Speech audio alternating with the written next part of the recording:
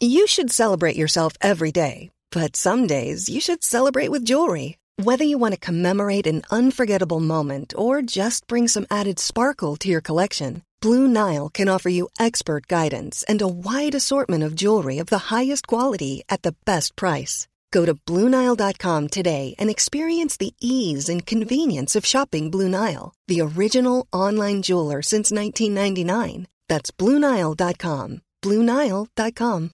Millions of people have lost weight with personalized plans from Noom. Like Evan, who can't stand salads and still lost 50 pounds. Salads generally for most people are the easy button, right? For me, that wasn't an option. I never really was a salad guy. That's just not who I am. But Noom worked for me. Get your personalized plan today at Noom.com. Real Noom user compensated to provide their story. In 4 weeks, the typical Noom user can expect to lose 1 to 2 pounds per week. Individual results may vary. Hello friends, it's Emma here. Your podcast feed might look a little bit confusing this morning because there's not one but 2 episodes that have been released in the last, few hours. We put out a very quick episode last night because I managed to get the Director of Compliance and Information at the HFEA on the phone. I essentially spent 10 minutes asking her when IVF treatment in the UK is going to resume. She didn't answer, or she didn't give me a date, but she did kind of give a little bit of guidance. So if you're somebody whose cycle has been cancelled and you're not sure what's going to happen next, it's definitely worth a listen. If not, listen to this episode. It's also really great. Either way, enjoy. Hello. You're listening to BFN. This is the podcast about IVF, infertility, and the trials of trying for a baby. I'm Emma. And I'm Gabby, and we're both card-carrying members of the Infertility Club.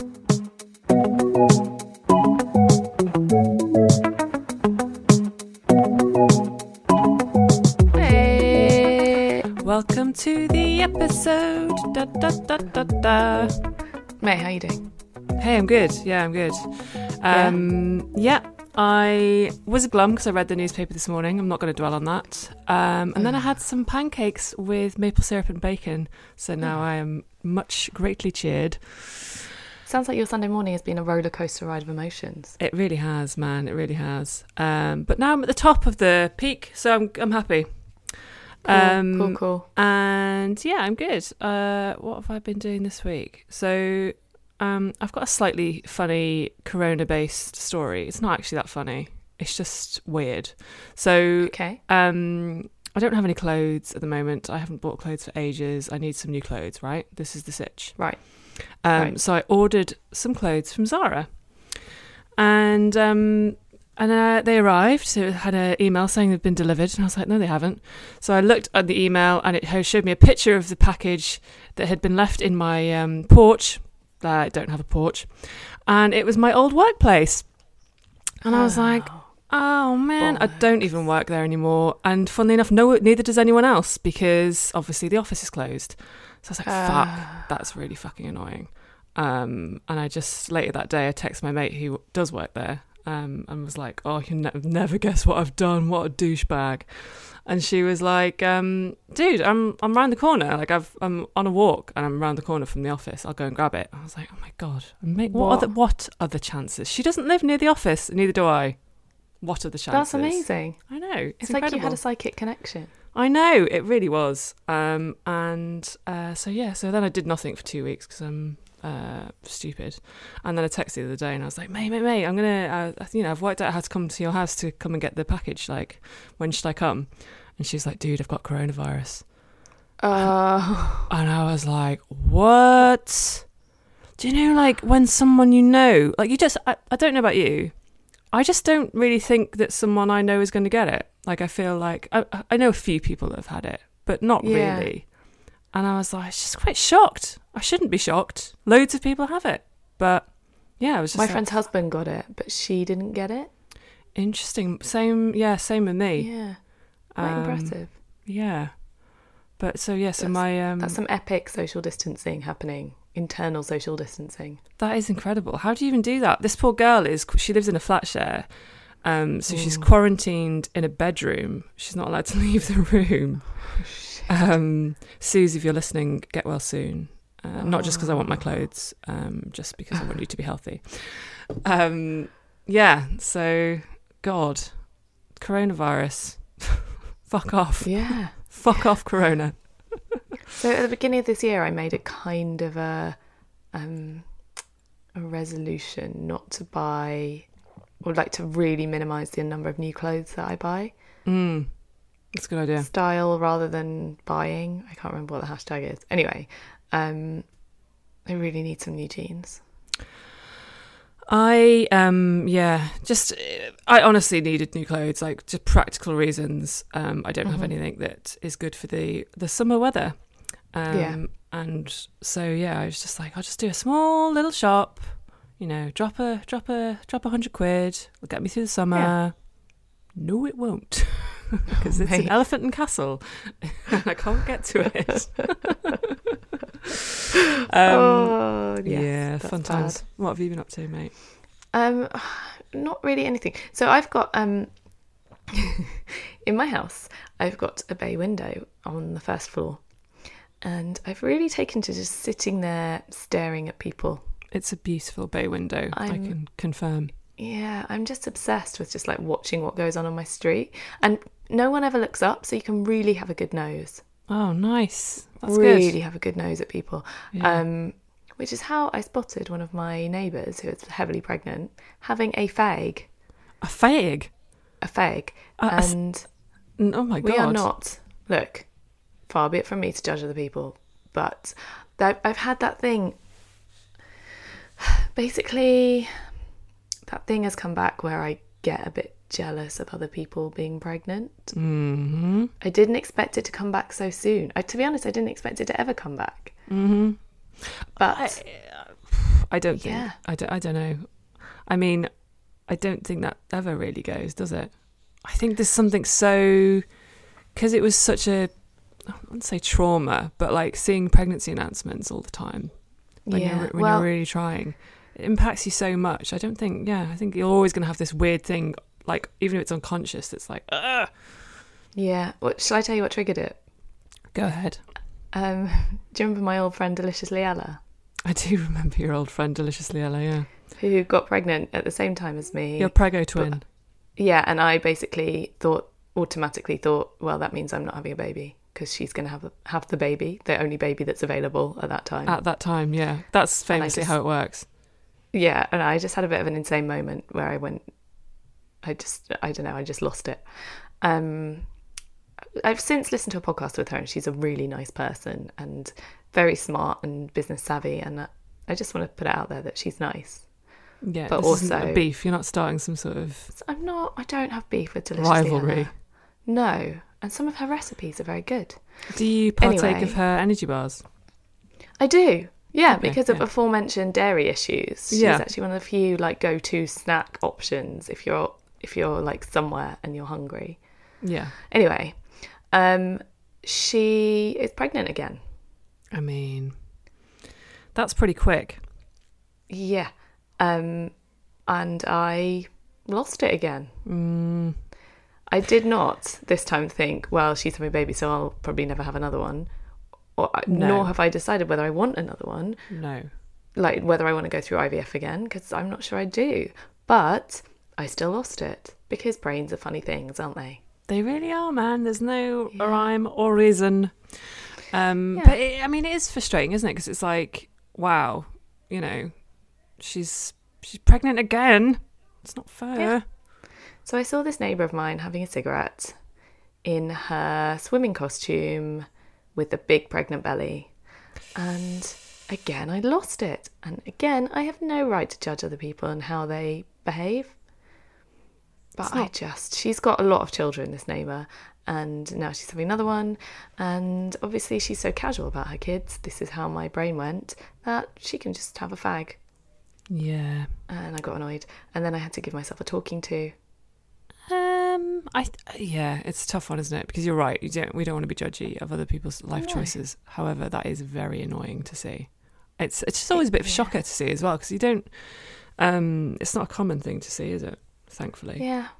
It's just, do you know what it is? It's just another sign that all that stuff that you have, all that stuff that infertility creates, it just doesn't go. It's a trauma that you go through, and it doesn't just vanish. No, definitely not.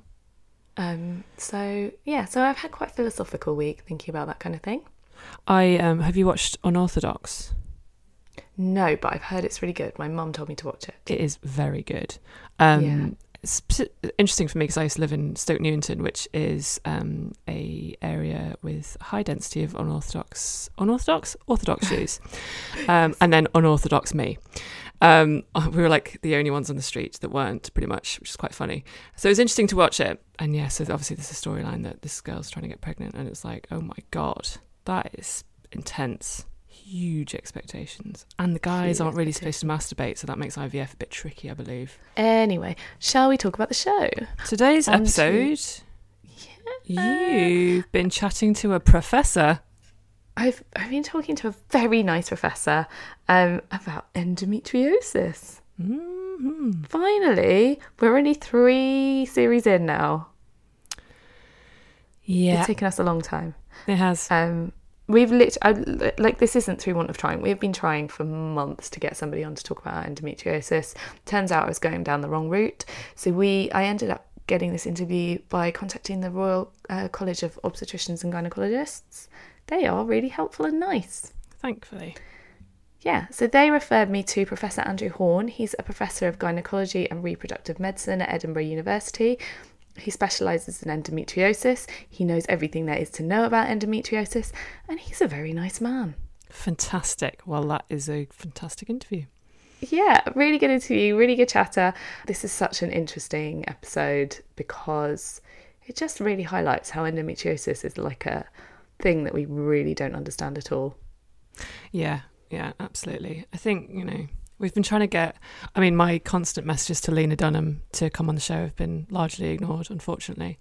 But, I think Alexa Chung as well is another celeb that's come out of and admitted to, has come out and said that she has it. So we're going to continue to try and get someone to come on and talk about their own endometriosis. Meanwhile, on the episode, we have got Liz and Nick. They are meeting some adoptive parents this week. They sure are. And we've also got, obviously, Professor Tim talking about the difference between fresh and frozen transfers. That's something that blew my mind when I was first starting IVF. Yeah, it is bizarre. Yeah, absolutely. So, yeah. We've had some really nice messages this week about the new format of the show, so thank you, and keep those coming. If there's any thoughts you have, you can contact us on Instagram. At Big Fat Negative. Blah, blah, blah, blah, blah. At Big Fat Negative. On Facebook. At Big Fat Negative. On Twitter. At Big Fat Negative. Or you can email us. bigfatnegativePodcast@gmail.com. We'd also love it if you hit the subscribe button, if you haven't already. Yes, please. And if you left us a little review or a little rating. That would be amazing. We'd love it very much. Yes. Other than that, please enjoy the episode. Yep, enjoy. Hi. Hello. How are you? I'm very well, thank you. How are you? Yeah, I'm alright. So, what's been going on? Well, we actually met some actual real-life adopters this week. Indeed we did. How did you find it? I enjoyed it. They're very nice people. Yeah? Very nice family. Do you want to give a bit of an overview as to how we located these people? What is it, from your dad? Yeah. I don't know the entire connection between your dad, but your dad knew of someone that was going through the adoption process at some point. Is that correct? Yeah, so basically my dad introduced me to this lady who, her and her husband have adopted their little boy. And when we first sort of talked about the fact that we were considering adoption as a potential way forward for creating our family, my dad's like, oh my God, I know somebody, speak to them. So he basically forced this poor woman to talk to me.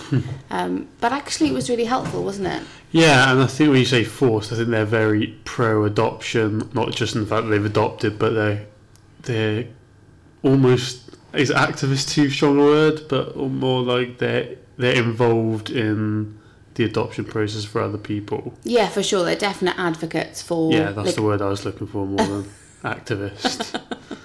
They're not extremists. Yeah.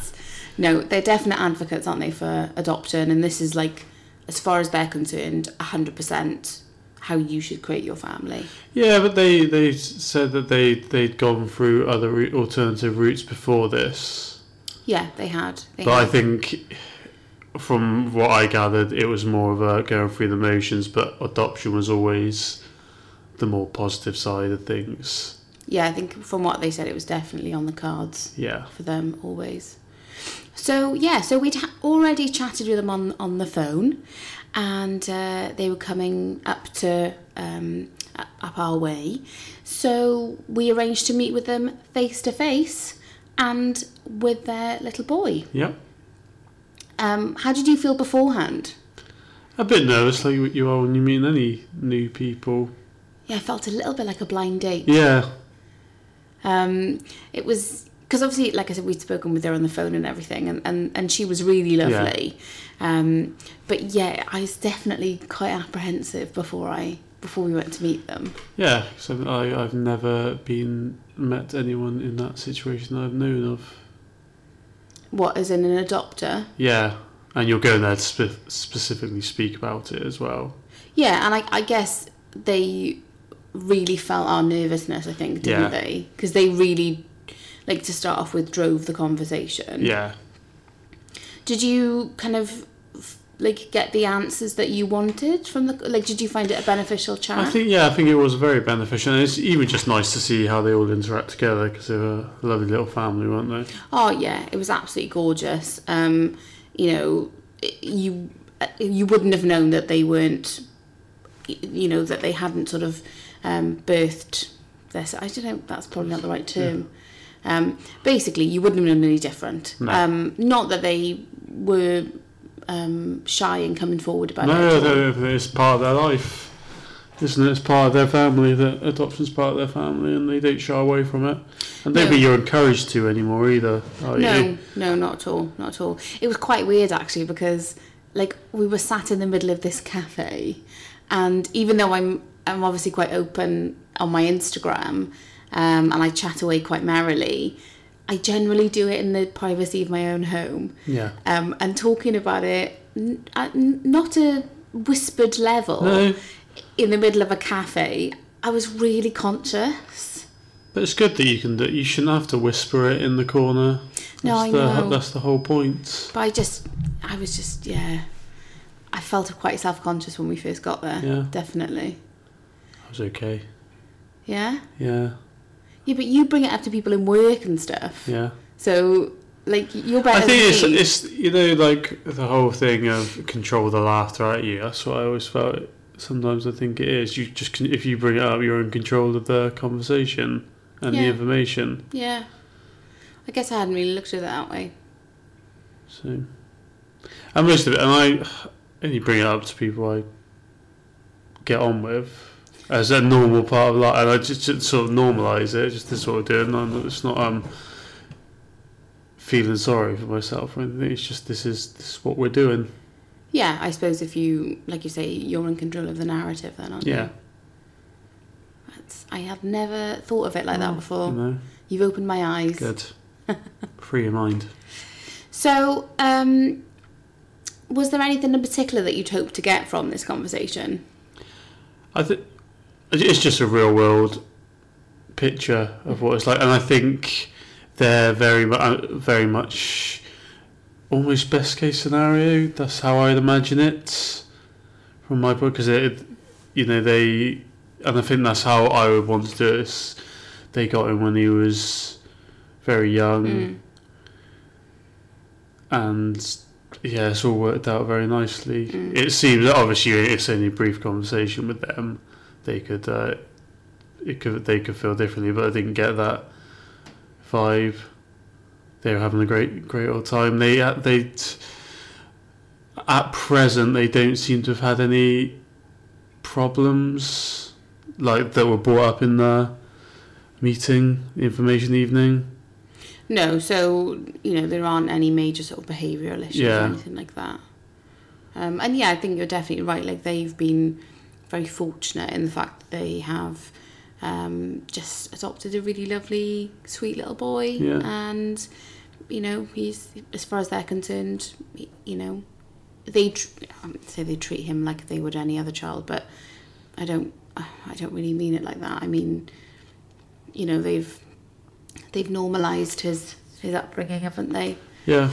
Yeah, I don't know. I didn't come away from it feeling like I had more answers than I had from the information evening, I guess.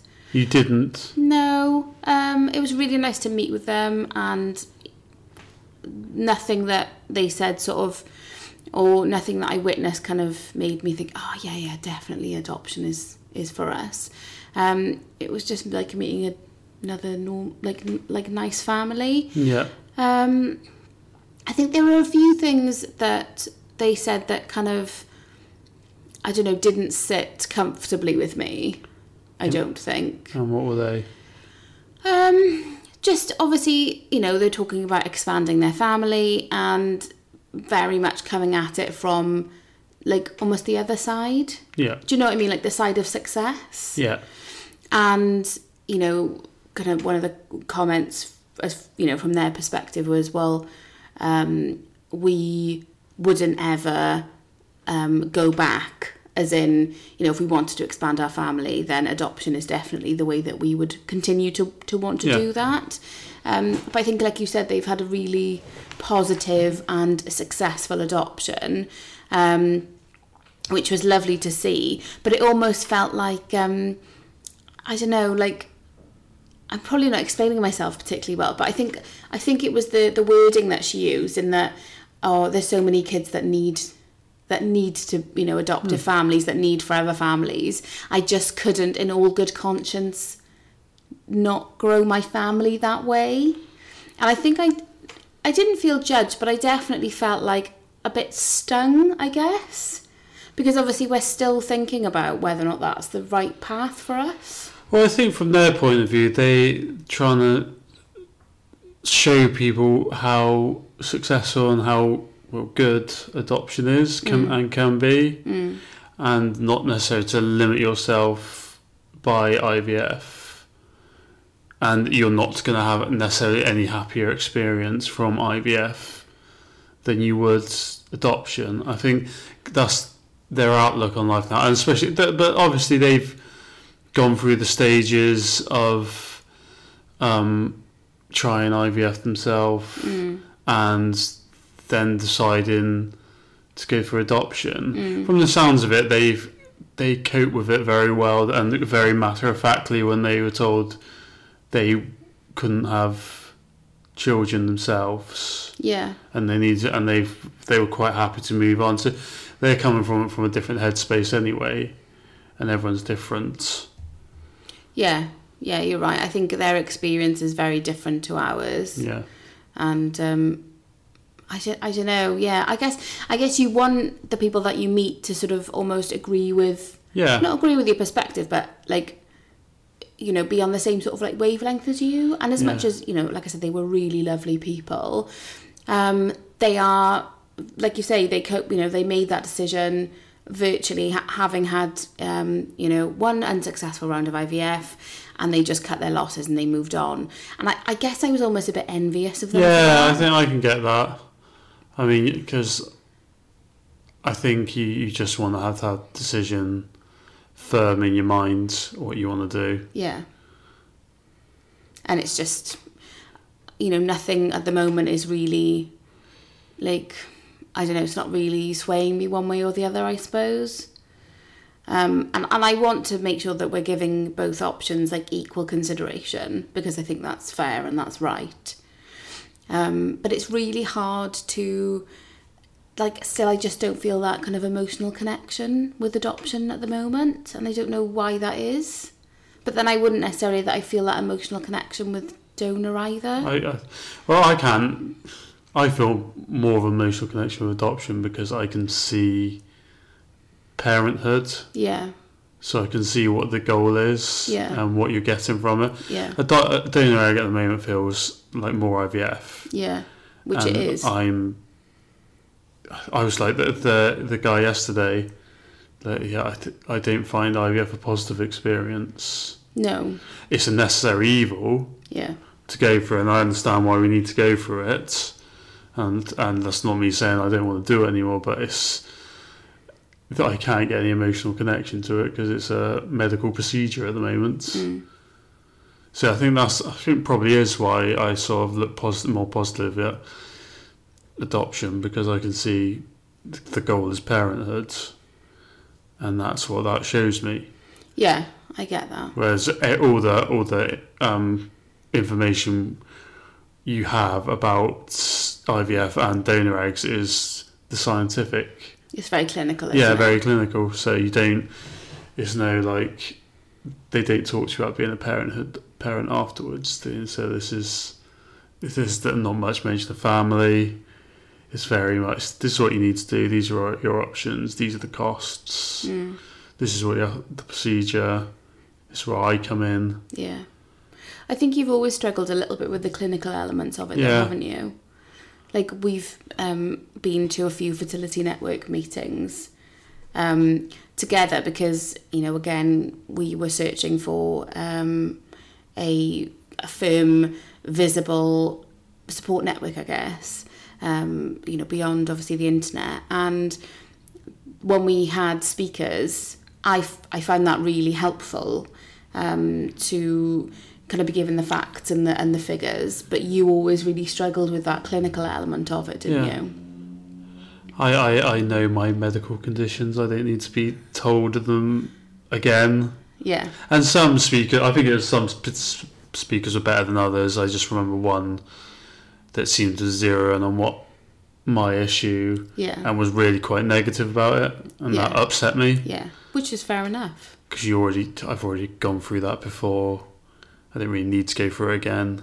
No, like you like you said, as far as what, like, you've had that emotional experience of being told and having to sort of process. And it's hard not to feel guilty about it. So when another medical person, if that particular one felt like I was being judged, I know he wasn't judging me.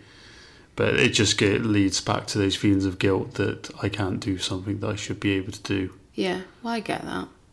Because I feel exactly the same way. Sorry, we've gone on a bit of a negative tangent here. But I think it's important to sort of talk about, maybe that's why you have such negative feelings towards IVF, because of the clinical element of it, because you haven't had positive experiences in clinical environments. Well, isn't it? All we've had is we haven't been successful. No. So I'm sure if we are successful, it'll be a different. You'll not think back fondly for it, but it'll be like, it was all worth it. Yeah, exactly. And at the moment, we still don't know that. Whereas, like you say, with adoption, you know that at the end of it, there is that parenthood. There is that family, virtually guaranteed, really, unless you've done something really, really, really bad. So yeah, I mean, we're still not sure. I think I need to see more the worst case scenarios for adoption. Yeah. I need to have that sort of more rounded view of it. Yeah. Could you say, if you had to decide tomorrow, which way you would lean to? I think so. What would you say? I think I'd go donor. Yeah. But then I think that is because I haven't felt that physical connection, that emotional connection yet. Like I said, it was lovely to see the family yesterday. But it was still, I don't know, I just felt quite removed from it still. Okay. I don't know why. I don't know why that is. I always thought, actually, that I would be the other way around. That I would be very emotionally connected, very emotionally invested in wanting to bring a small person into our family who could give us what we needed, but also we could give them what they needed. Yeah. and I just don't know if I'm there yet. Well, that's exactly what you're doing with donor eggs. Well, yeah, but I mean, this is why we're doing this, I suppose, isn't it? To try and suss out where we want to go. What about you? If you had to say tomorrow, what would your preferred option be? Probably the other way. I did feel a bit of a like. I did like the scene. I did like the family. Yeah. But then I've always said I don't really care how it happens as long as it happens. Yeah. So I wouldn't be like, if you didn't feel that emotional connection to adoption, then I wouldn't be like tragic. I wouldn't be in tears and I'll come my way. I don't want this. I don't think it'd be a deal breaker. No. It wouldn't be a deal breaker. I'd be really happy just to have a child. So if donor gets us there, I think the issue I had with it doesn't, as long as it doesn't matter to you. But I always felt like if IVF didn't work for us, if we can't have a child that's both part of me and part of you, then why not just adopt? This is the question. This is the question. But I think, maybe we just need to explore it further. I know there's all the surroundingness of pregnancy and the connection you would get of a child from there, and knowing that you could be more in control of the development at that stage. Yeah. That's all really important. I was also a bit... when they said 50%, I thought it was going to be... I thought, no, we're doing this because the chances are 70%. Yeah. But it is what it is. Yeah, and I'm not saying, just because today I think, I'd probably go that way doesn't mean to say that I've made up my mind. No, and nor have I. I've only seen the good side so far. So that's our mission, really, is to try and get a better, more rounded view. And next week, we actually go back to our IVF clinic.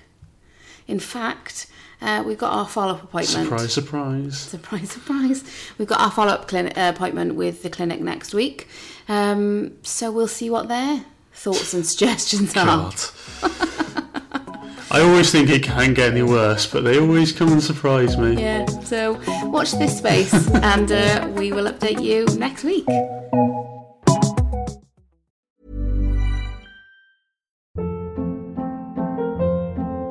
Hold up. What was that? Boring. No flavor. That was as bad as those leftovers you ate all week. Keke Palmer here, and it's time to say hello to something fresh and guilt-free. Hello Fresh. Jazz up dinner with pecan-crusted chicken or garlic butter shrimp scampi. Now that's music to my mouth. Hello Fresh. Let's get this dinner party started. Discover all the delicious possibilities at HelloFresh.com.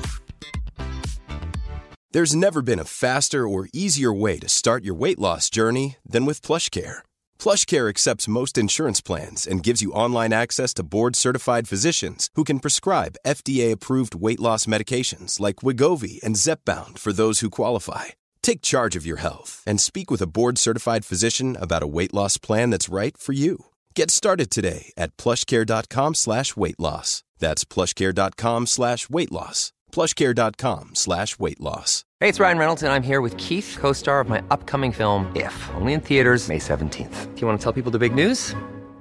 All right, I'll do it. Sign up now and you'll get unlimited for $15 a month and 6 months of Paramount Plus Essential Plan on us. MintMobile.com/switch. Upfront payment of $45 equivalent to $15 per month. Unlimited over 40 gigabytes per month. Face lower speeds. Videos at 480p. Active Mint customers by 531.24 get 6 months of Paramount Plus Essential Plan. Auto renews after 6 months. Offer ends May 31st, 2024. Separate Paramount Plus registration required. Terms and conditions apply if rated PG.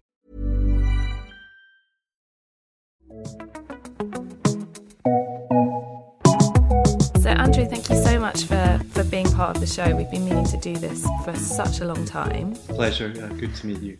So I'll start kind of, right at the top. What is endometriosis? We're told it's bits of womb lining outside the womb, but I don't really understand how it gets there. Endometriosis is a chronic pain condition, and it's defined by the presence of tissue that's like the lining of the womb outside of the womb. Okay. Most commonly on the lining of the pelvis, but it can be also found on the ovaries, causing cysts within the ovaries, Okay. Or it can even be found on the bowel or the bladder.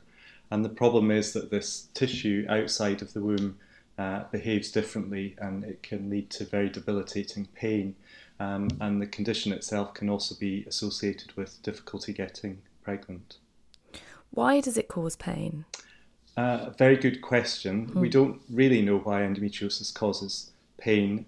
We think it's because the disease, when it's outside of the womb, develops its own blood and nerve supply.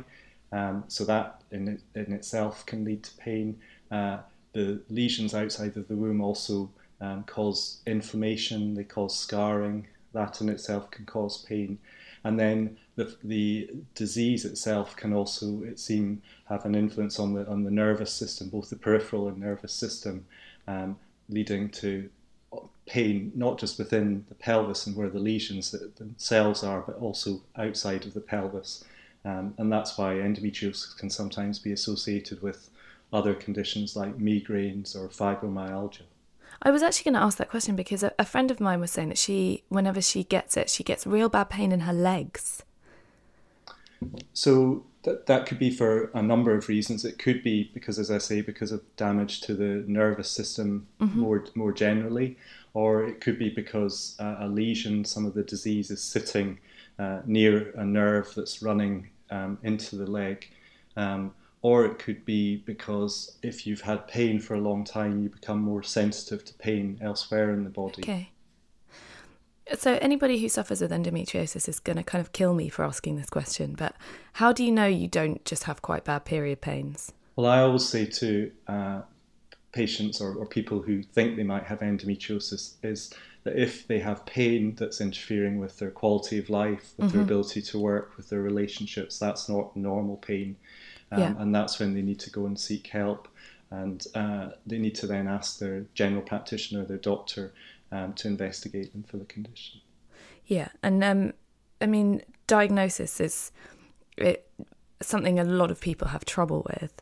Are there any other symptoms that are associated with it that would make a doctor say this is definitely endometriosis?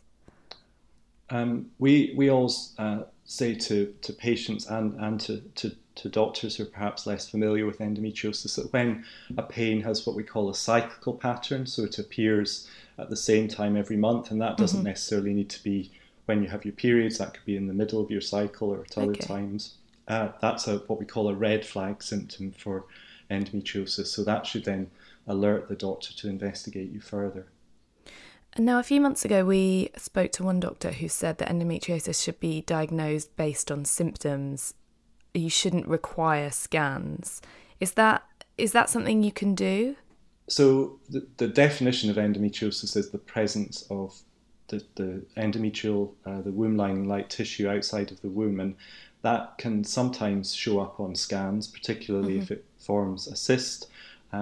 But to be able to actually properly see it, you really need to do surgery, which is laparoscopic or keyhole surgery. Okay. However, the symptoms of endometriosis, as I said, if you have cyclical pain, very severe period pain, pain with sex, sometimes pain opening your bowels or your bladders, so that can strongly indicate that you might have endometriosis, but really to get a proper diagnosis, that needs to be done by a surgery, and that's a keyhole surgery. Okay. I mean, I've spoken to one person who had a scan once and was told that it was completely clear and she was fine. Went back for another scan and was told that she had very severe scarring on her uterus. How is that possible?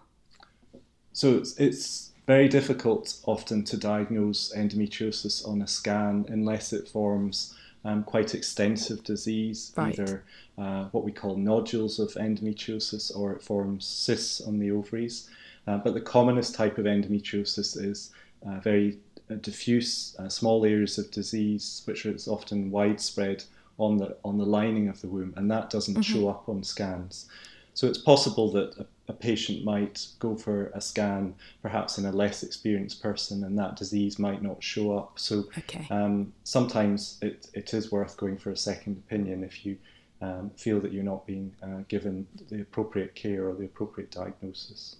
So if you're going to your GP, should you be requesting a laparoscopy referral straight away, or is a scan okay in the first instance? We've got very good guidelines for women with suspected endometriosis in the UK, which are set out by NICE. And NICE suggests that anyone with suspected endometriosis should have an appropriate history taken, asked about their symptoms, an examination, and go for a scan. And then if endometriosis is suspected, it's very reasonable to try a simple treatment for endometriosis for the first few months, for example, pain-killing medication or hormones, which can often be very effective to suppress the symptoms. Okay. If these work and if the patient is happy with this approach, that's perfectly reasonable to continue. But it's in situations where these simple measures don't work. And in these situations, I think it is important that the patient is then referred into secondary care to discuss whether or not they want to proceed with a laparoscopy to further investigate and often treat their pain. So that was going to be my next question. Is there a cure for endometriosis? Sadly, there isn't a cure for endometriosis. There are a number of women who get significantly better, either with surgery or with medical management, and medical management involves giving treatments which stop the ovaries producing estrogen, because we know that endometriosis is an estrogen dependent condition. Unfortunately, both of these approaches don't always work in the longer term, and we know that women who've had surgery to remove the disease, up to 50% of them after 5 years will have a recurrence of their symptoms. Okay. And we also know that in women who have medical management, with usually with hormones, that about a third of them will not be satisfied with this treatment approach. So we're really crying out for better treatments for women with endometriosis. So what is excision surgery? So there's a lot of discussion about surgery on social media. Okay. And essentially what you want to do is try and remove all of the disease that you see at the time of surgery, if this is possible. And that can either be by excising it, which essentially means cutting it out by whatever it means, or it can be by destroying it, and that can be with laser, it can be with diathermy, which is burning it away. And there's a lot of discussion about which is better, and we don't really know which is the better approach. And sometimes, certainly my opinion is you need a combination of both approaches, because clearly cutting or destroying something near the bowel or the bladder could have an impact on the function of your bowel or your bladder. So it's really important that the surgeon is experienced in endometriosis surgery and uses the most appropriate and safest approach.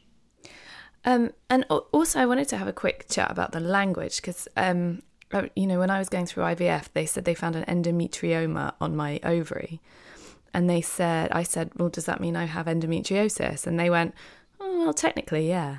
And I didn't really understand what's the difference between an endometrioma and endometriosis? So endometriosis is unlikely to be just one single condition. So endometriosis, I think my feeling, is really an umbrella term for different subtypes of disease, which may have different, what we call etiologies. So they may be caused by different things, different genes.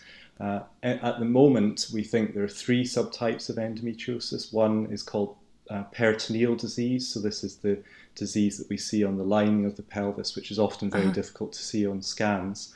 The second type is ovarian disease, which forms cysts on the ovaries, which are also called endometrioma or chocolate cysts. And then the third type is what we call deep disease, which often forms nodules near the bowel or the bladder. Okay. So if you have an endometrioma, that's a sign of one of the types of endometriosis?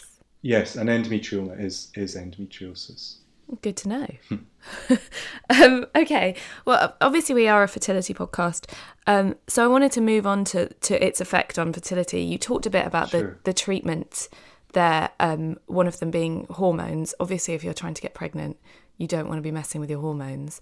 How does it affect fertility? And is there anything you can do to kind of improve that effect?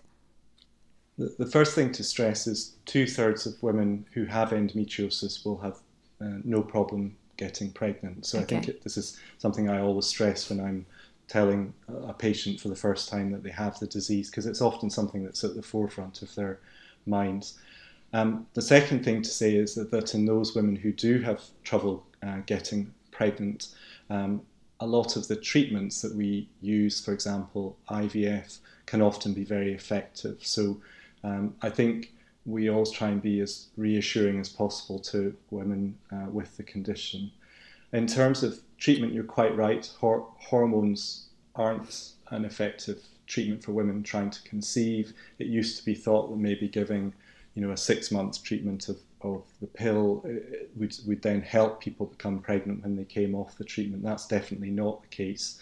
And so the options available for women with endometriosis are either to have the disease removed, and if they have peritoneal disease, that often responds very well to surgical removal of the disease, and these women then go on to get pregnant without any help. Women who have endometrioma, deep disease, will often require IVF treatment, and again, this can often be very successful in this group of women. So we do try and be very positive, but clearly also, sadly, there are some women who, despite these interventions, who have endometriosis still struggle to get pregnant. I mean, if you've explained that it's outside your uterus, so why does it prevent you from getting pregnant, or prevent some people from getting pregnant? That's a really good question, and something that certainly there are many researchers trying to understand throughout the world. So one reason is that tissue, as I say, causes inflammation. So it may be that inflammatory environment prevents the embryo from forming properly, from embedding into the lining of the womb and developing as a normal pregnancy. It may be that the tissue affects the transport of the egg or the embryo in the fallopian tube, or it may be that it affects the quality of the egg itself that's produced from the ovary. So there are a number of different theories as to why it might cause infertility, but the truth in the answer is we don't really know, and it's one of these questions that really needs answered. And what about miscarriage? Is there an increased chance of miscarriage if you are a sufferer? Yes, and this is largely based on data, what we call epidemiological data, so data looking at a large number of women and following them up over the course of many, many years.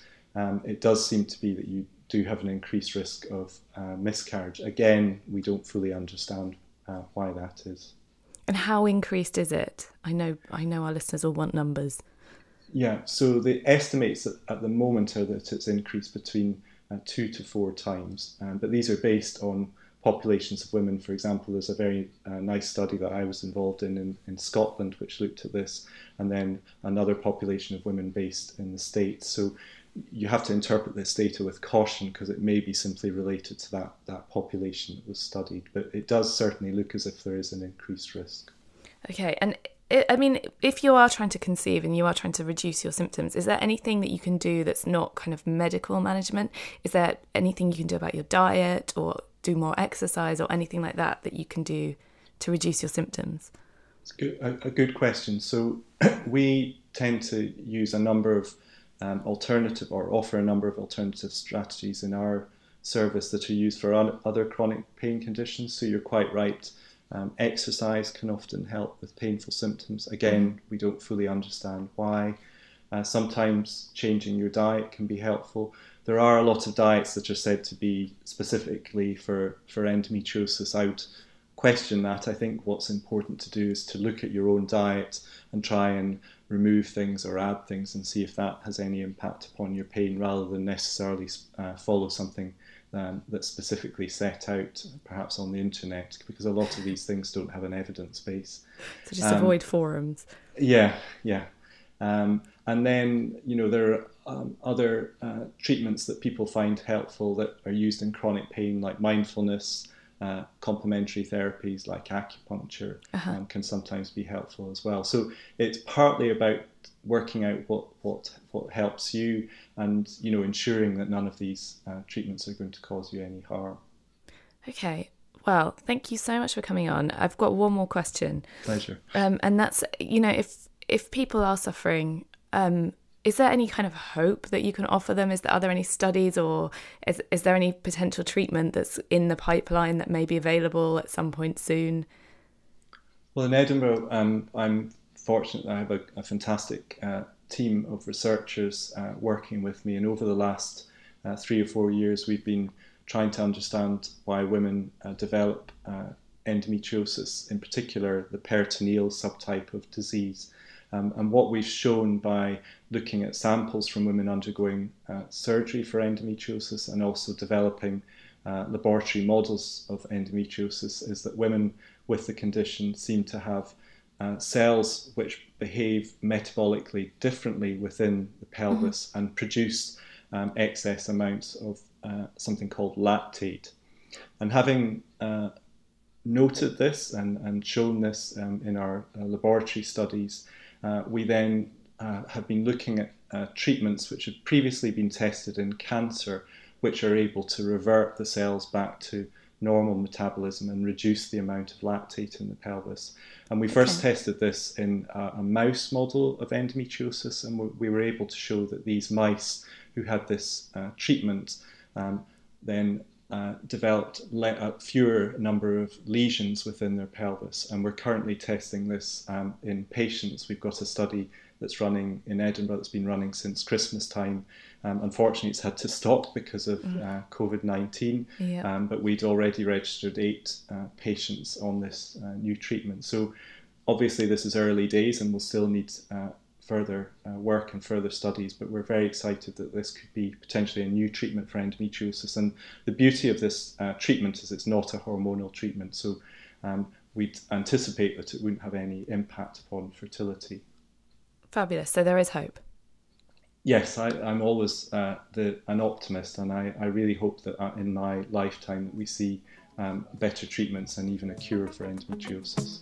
Okay, well, Andrew, thank you so much for coming on. It's been a real pleasure. Thank you. Now it's time for IVF. What the F?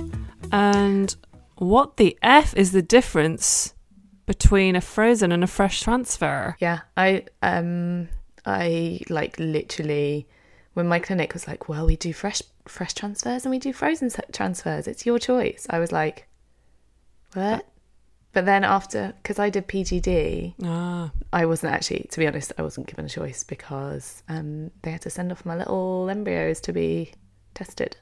As far as I'm aware, the way most clinics work is that you have to have a fresh transfer if everything is all right and that's what you can do. They very much encourage you to have a fresh.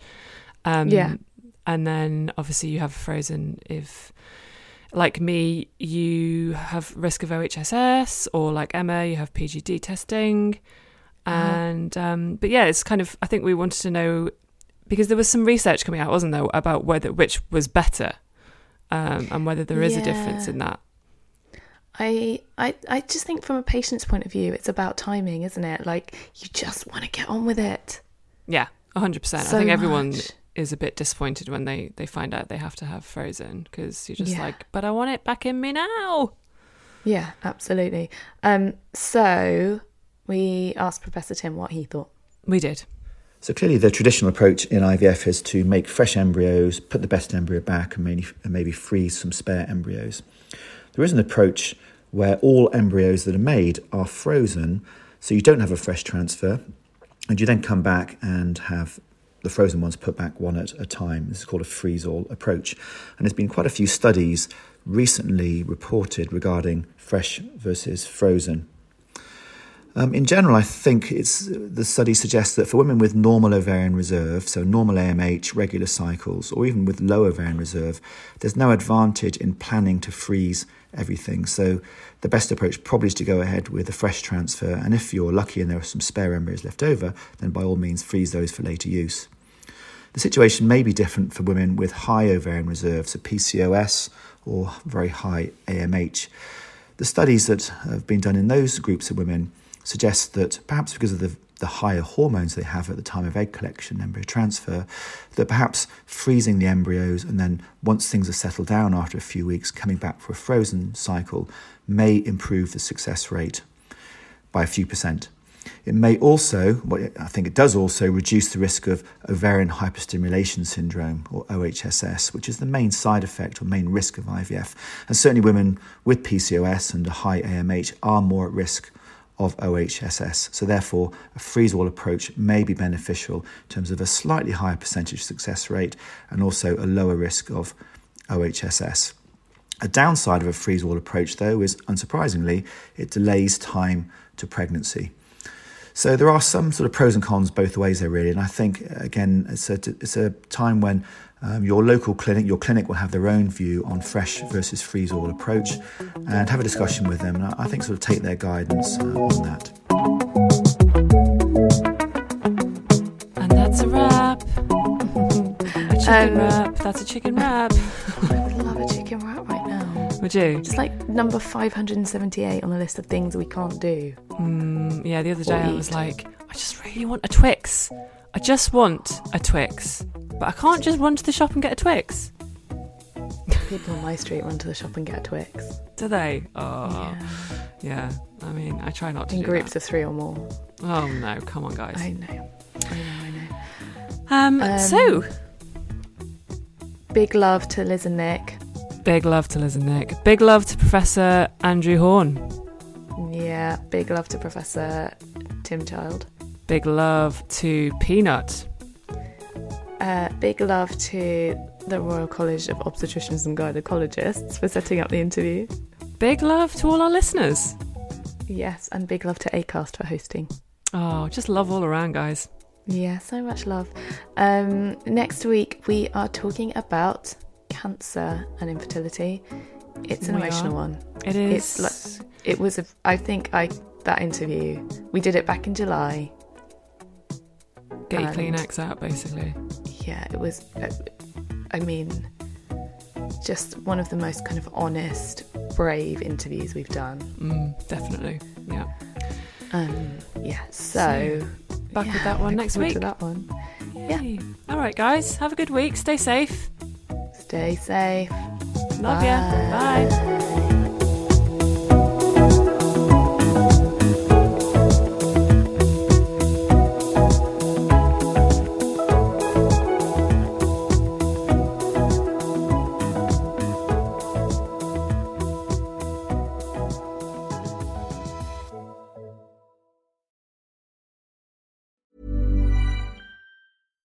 Hi, I'm Daniel, founder of Pretty Litter. Cats and cat owners deserve better than any old-fashioned litter. That's why I teamed up with scientists and veterinarians to create Pretty Litter. Its innovative crystal formula has superior odor control and weighs up to 80% less than clay litter.